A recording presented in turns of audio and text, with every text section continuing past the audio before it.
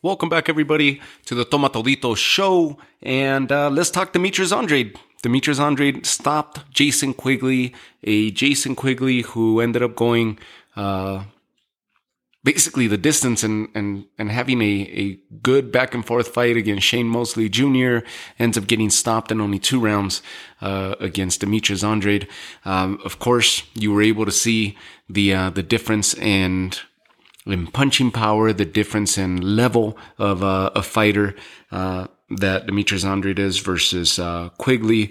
They're just at different levels. They're at different stages in their career. They're at different levels, and Demetrius Andrade is definitely a better, more polished professional fighter than Jason Quigley is. If you were to rate these guys, Demetrius Andrade is definitely an A-level fighter in the middleweight division, where Jason Quigley would probably be a C-level fighter. Why was Demetrius Andrade fighting him? This is not a tune-up. This is not a stay busy fight for him. But although it comes across that way, it's definitely not intended to be a stay busy fight for him. This is actually the opposition that's available for him. That's been the issue with Demetrius Andrade's career. He looks good. He remains undefeated. He retains his title. But he's unable to get the big names. You saw him earlier this year at the post-fight press conference after Canelo defeated BJ Saunders. He tried to get himself in there and try to land a fight with Canelo by exchanging words and going back and forth with Canelo and his team. Those moments went viral.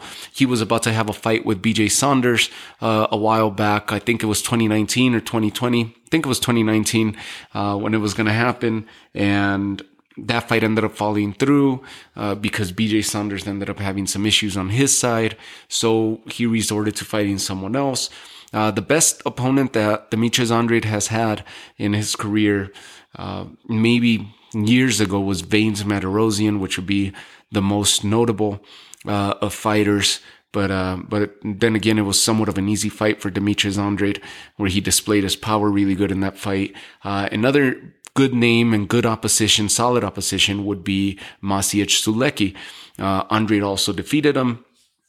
And all in all, well, he remains undefeated. He's a title holder. He's a WBO title holder at 160 and continues to be unable to land a big fight.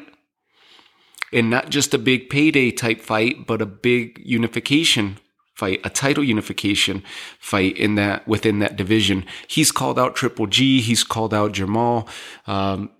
He just can't seem to land the big name. Where's Danny Jacobs? Danny Jacobs is the one that's the outlier here. I think Danny Jacobs and Demetrius Andrade would be a really, really good test for Demetrius Andrade to see if he's at that level, at that level of great fighters. A Danny Jacobs who came off a subpar performance against Gabe Rosado late last year, a fight that Gabe Rosado thought he won and did enough to have gotten the decision. But of course, Danny Jacobs got that decision. Danny Jacobs, who also beat a Julio Cesar Chavez Jr. A year prior to that. So Danny Jacobs hasn't been facing the best of opposition either, but he has in the past. He's been in the ring with Canelo. He's been in the ring with Triple G. He's been in the ring with Deverchenko. These are fighters that I would like to see Demetrius Andrade with and against if he can't get the Charlo, if he can't get the Triple G. What's the current state in the 160 division? Andrade holds the WBO title. The WBC champ is Jermall Charlo, and we saw him in a really, really good fight earlier this year in which he had several obstacles, adversity presented itself, and several personal questions that he had to answer and overcome himself, personal challenges during that fight, because the fight got harder than he expected, and he had to dig in and find that will and that heart to continue in that fight because his opponent just wasn't giving way. He was not going to stop. He was not going to stop coming forward, and Jermall Charlo answered the call beautifully and ended up coming away with the decision win there. He holds a WBC title, and then we have the WBA in Ryota Murata, and the IBF is Triple G. quick blank moment there. So Triple G and Ryota Murata are going to be facing off against each other at the close of this year. December 29th is when they're set to face off against each other. So they're going to unify titles. How do we rate the 4 champs? I would put Jermall Charlo at the stage in which they are in their career. Obviously, the resume would be one thing that you could argue about, but the last time we saw Triple G hands down by resume would be just because of his fights with Canelo and Danny Jacobs and Derevyanchenko. Those fights alone would get him into the number 1 spot. Those fights alone are a better resume than what the other champs have to support them, to support their claim. Just those fights alone. Because other than that, we have Steve Rolls and Curtis Stevens and David Lemieux, I think. Did he beat David Lemieux? I don't know. I know he beat Gabe Rosado, Macklin. I mean, Triple G doesn't have the most solid resume, but his issue was different than what Andrade is experiencing. Fighters didn't want to step into the ring against Triple G because of how hard he hit, and they were bound to get destroyed. Daniel Gale, Macklin, who else got in there with them? Kell Brook ended up having his orbital bone broken, and then the other orbital bone ended up being busted up by Errol Spence when he faced him. So really, really polar opposites here. Triple G had trouble getting people into the ring with him, but now that he's older, people are calling him out. He's on the second stage, maybe latter stage of his career, and he's been there for the last couple years. Yet he's still really good. He's 39, late 39, about to be 40 in the next couple months. So a unification bout against Ryota Murata, we'll see if we see a steady Triple G that we saw against Kamil Szeremeta last year, or if it's going to be a faded version of Triple G, which is what everybody's expecting to see. Ryota Murata, not the most strategic, not the most defensive, able fighter, I guess, or refined boxer, I should say. He's a come forward, kind of like a Jaime Munguia of old, where he comes forward, he has power to back up his output, but doesn't have the greatest defense. He does get touched up. It's his height, his lankiness, and his pressure that usually carries him through the fights, and why he's managed to find success to date. If Triple G shows up, the same Triple G that fought Kamil Szeremeta, if that Triple G steps into the ring, he's gonna pick Ryota Murata apart, and it's gonna be a bloody mess. If it's a faded and even further faded version of Triple G that we see, then Ryota Murata might very well pull off a shocker, unify titles, and we might see Murata against Andrade or Charlo in 2022. Now, something that just took place this week, as we're starting this week, was that Eddie Hearn has petitioned to the WBC to recognize Andrade as the number 1 challenger for Jermall Charlo, which would be awesome. If the WBO and the WBC could work this out, this will be something that the fans will be grateful for. It will be something that will bring even more notoriety to those organizations and more respect, because this is a fight that should have happened before. It should have happened this year, and it continues to fall through. If they're able to make this fight happen between Charlo and Andrade, and there's a storyline there where both these fighters don't like each other and they continue to go back and forth. They see Andrade as he definitely is. He's an awkward fighter. Andrade is almost like he's on the best way I could put Andrade would be like an old video game. He's an old character from a video game. That style of fighter, the button mashing days is what I'm referring to, like a Street Fighter or a Mortal Kombat. Andrade is like you hit start and you just keep bashing X. And you just keep bashing that X button over and over. And even though it's the same punch and they're telling you, like, stop doing that, you're just button mashing until you get the knockout. He's awkward. He's tall.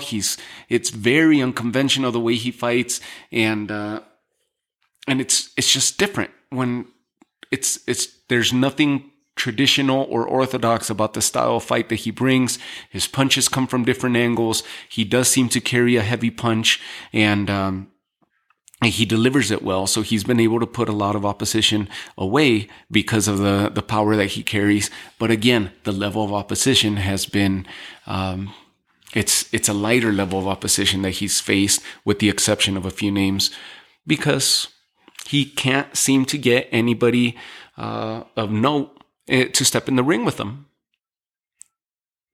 He's not the most avoided fighter. Triple G was the most avoided fighter. He's just the most ignored. People look at him and they're like, let's go after Charlo. That's where the money's at. Let's go after Triple G. He's older now. That's how they're seeing Andrade. And that's how the majority of his career has been. So best of luck to Andrade. Good win for him again. The state of the 160 is basically what we just been covering. Also, Jaime Munguia, just a week prior to Andrade's victory, Jaime Munguia was in a fight against Gabe Rosado, which was a fan-friendly fight. Jaime Munguia had a rough year. He was supposed to have fought Maciej Sulecki. He was the mandatory challenger for Demetrius Andrade. They decided to go a different route, and it looked like they were starting to groom Jaime Munguia towards Triple G. They wanted to get him into that European-style fighter to experience against what the European-style fighter is like. Maciej Sulecki was supposed to fight him in April. That fight fell through, got moved to June. Maciej Sulecki pulled out. Within weeks of the fight taking place, Demetrius Ballard was going to be the stand-in. Demetrius Ballard fought on the undercard of Jaime Munguia as well. He was supposed to be the stand-in fighter, and then he ends up getting an elbow injury, if I remember correctly, and enter Camille Serrameta, who was the last opponent that Triple G, that we saw Triple G active with. And the Polish fighter, again, a diminished version, light opposition, very inexperienced. Triple G picked them apart in 8 rounds, if I remember correctly, before the fight was stopped. And Jaime Munguia ended up besting that stoppage by 1 round. And he ended Camille Serrameta in 7 rounds. If I remember correctly, maybe it was 9-8 or so, but he managed to stop Camille Serrameta 1 round prior to what Triple G was able to do against that fighter. That alone seemed like it was the perfect segue for a Jaime Munguia Triple G fight to be announced. That's what Jaime Munguia wanted. That's what they've been asking for. On the undercard of that event was Gabe Rosado beating Bektir Melikuziev, the bully Beck. And Rosado, who's now training with Freddie Roach, ended up knocking out the prospect, the hard-hitting prospect. He ends up knocking him out and looking good, and calls out Jaime Munguia at the conclusion of the fight. No stakes, just a good old classic showdown between two fan-friendly fighters, and no titles on the line. I mean, there was minor titles on the line and whatever, different versions, but that's not what it was about. It wasn't a rank type fight. It wasn't a fight that was going to have ranking implications or title implications. It was just a fan-friendly showdown between two fan-friendly fighters. And it was. Jaime Munguia, this was the 5th time that he stepped into the ring with Eric Morales as his trainer, the famed El Terrible Eric Morales, the legend that he is, and the amazing fighter that he was. He's molding Jaime Munguia into a better boxer and a better, more versed boxer than what he was. Jaime Munguia, like I mentioned earlier when describing Ryota Murata, Jaime Munguia was a decent boxer with good punching power, but whenever he saw or he tasted blood, he was hunting after his opponents.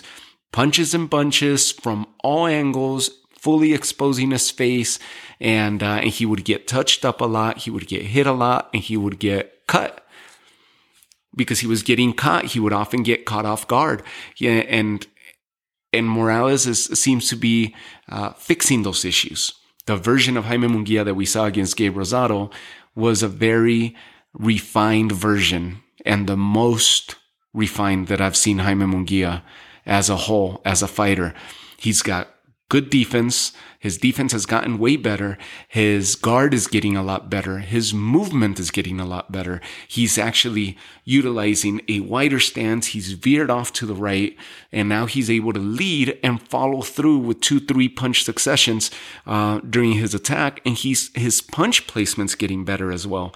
He, hands down, this was a one-sided fight. It was a landslide fight. It was a decision win for Jaime Munguia. Very good moments throughout the fight where either fighter looked like they could have dropped the other. It was that type of action fight. Not a fight of the year candidate, but it was very entertaining at that. Jaime Munguia was definitely the better fighter from the opening bell to the closing bell, with Rosado having several key moments there and favorable moments for him throughout the fight. But Jaime Munguia was definitely in control in that fight, and he boxed beautifully. This is the best version of Jaime Munguia that we've seen. With that said, he passed up on the chance to have fought Demetrius Andrade, maybe a smart choice at that time. This version of Jaime Munguia, I would like to see him against Demetrius Andrade. I think he could definitely pose a lot of threat and a lot of problems for Demetrius Andrade. He comes forward, he invades your space, and he's putting his punches together very, very well.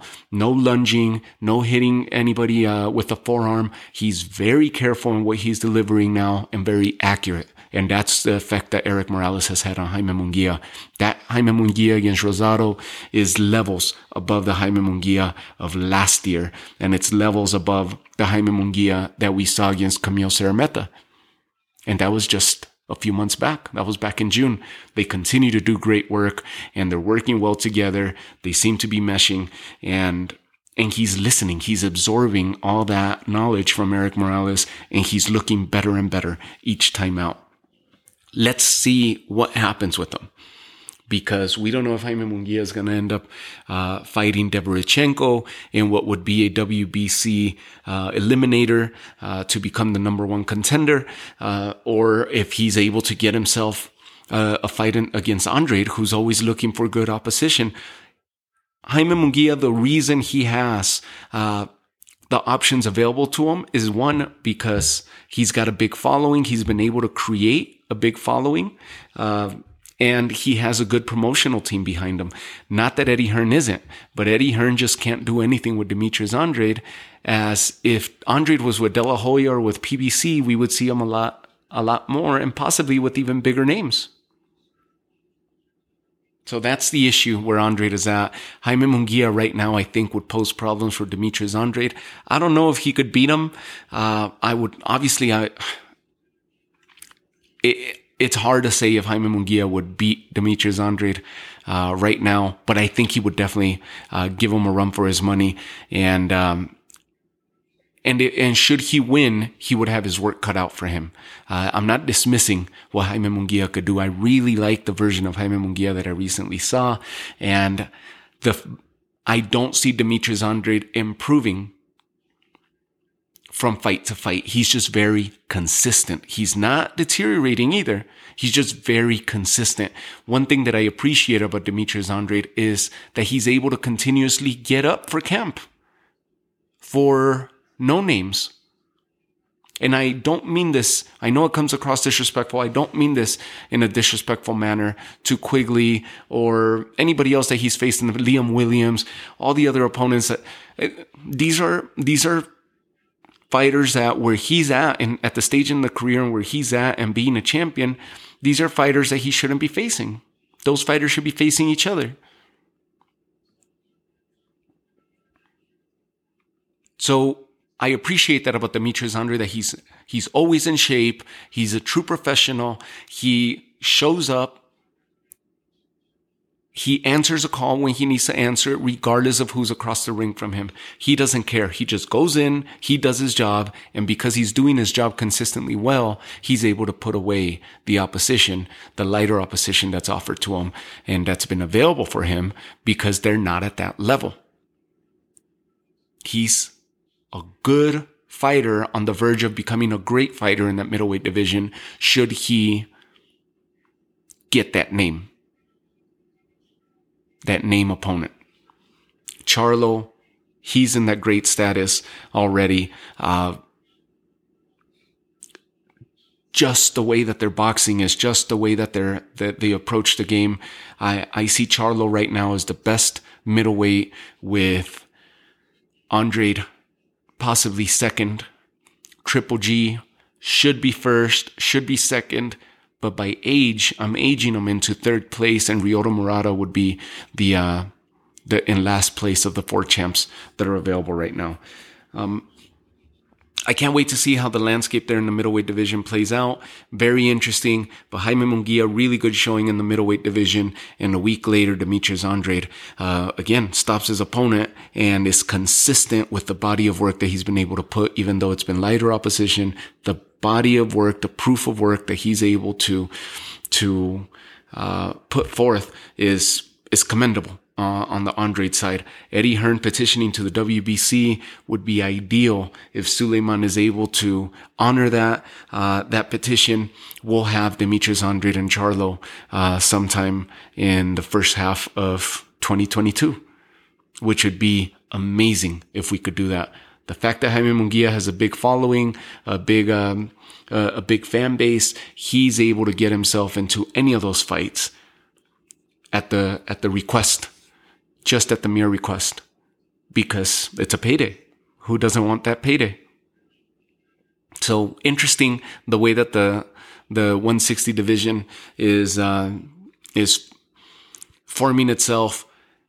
The one big question that I want answered is, where the hell is Danny Jacobs, and where does he fall into all this? Because he's got the name and he's got the resume to where he could skip people in line to get himself into a big name fight, whether it be a rematch with Triple G, which that's if Triple G comes out victorious.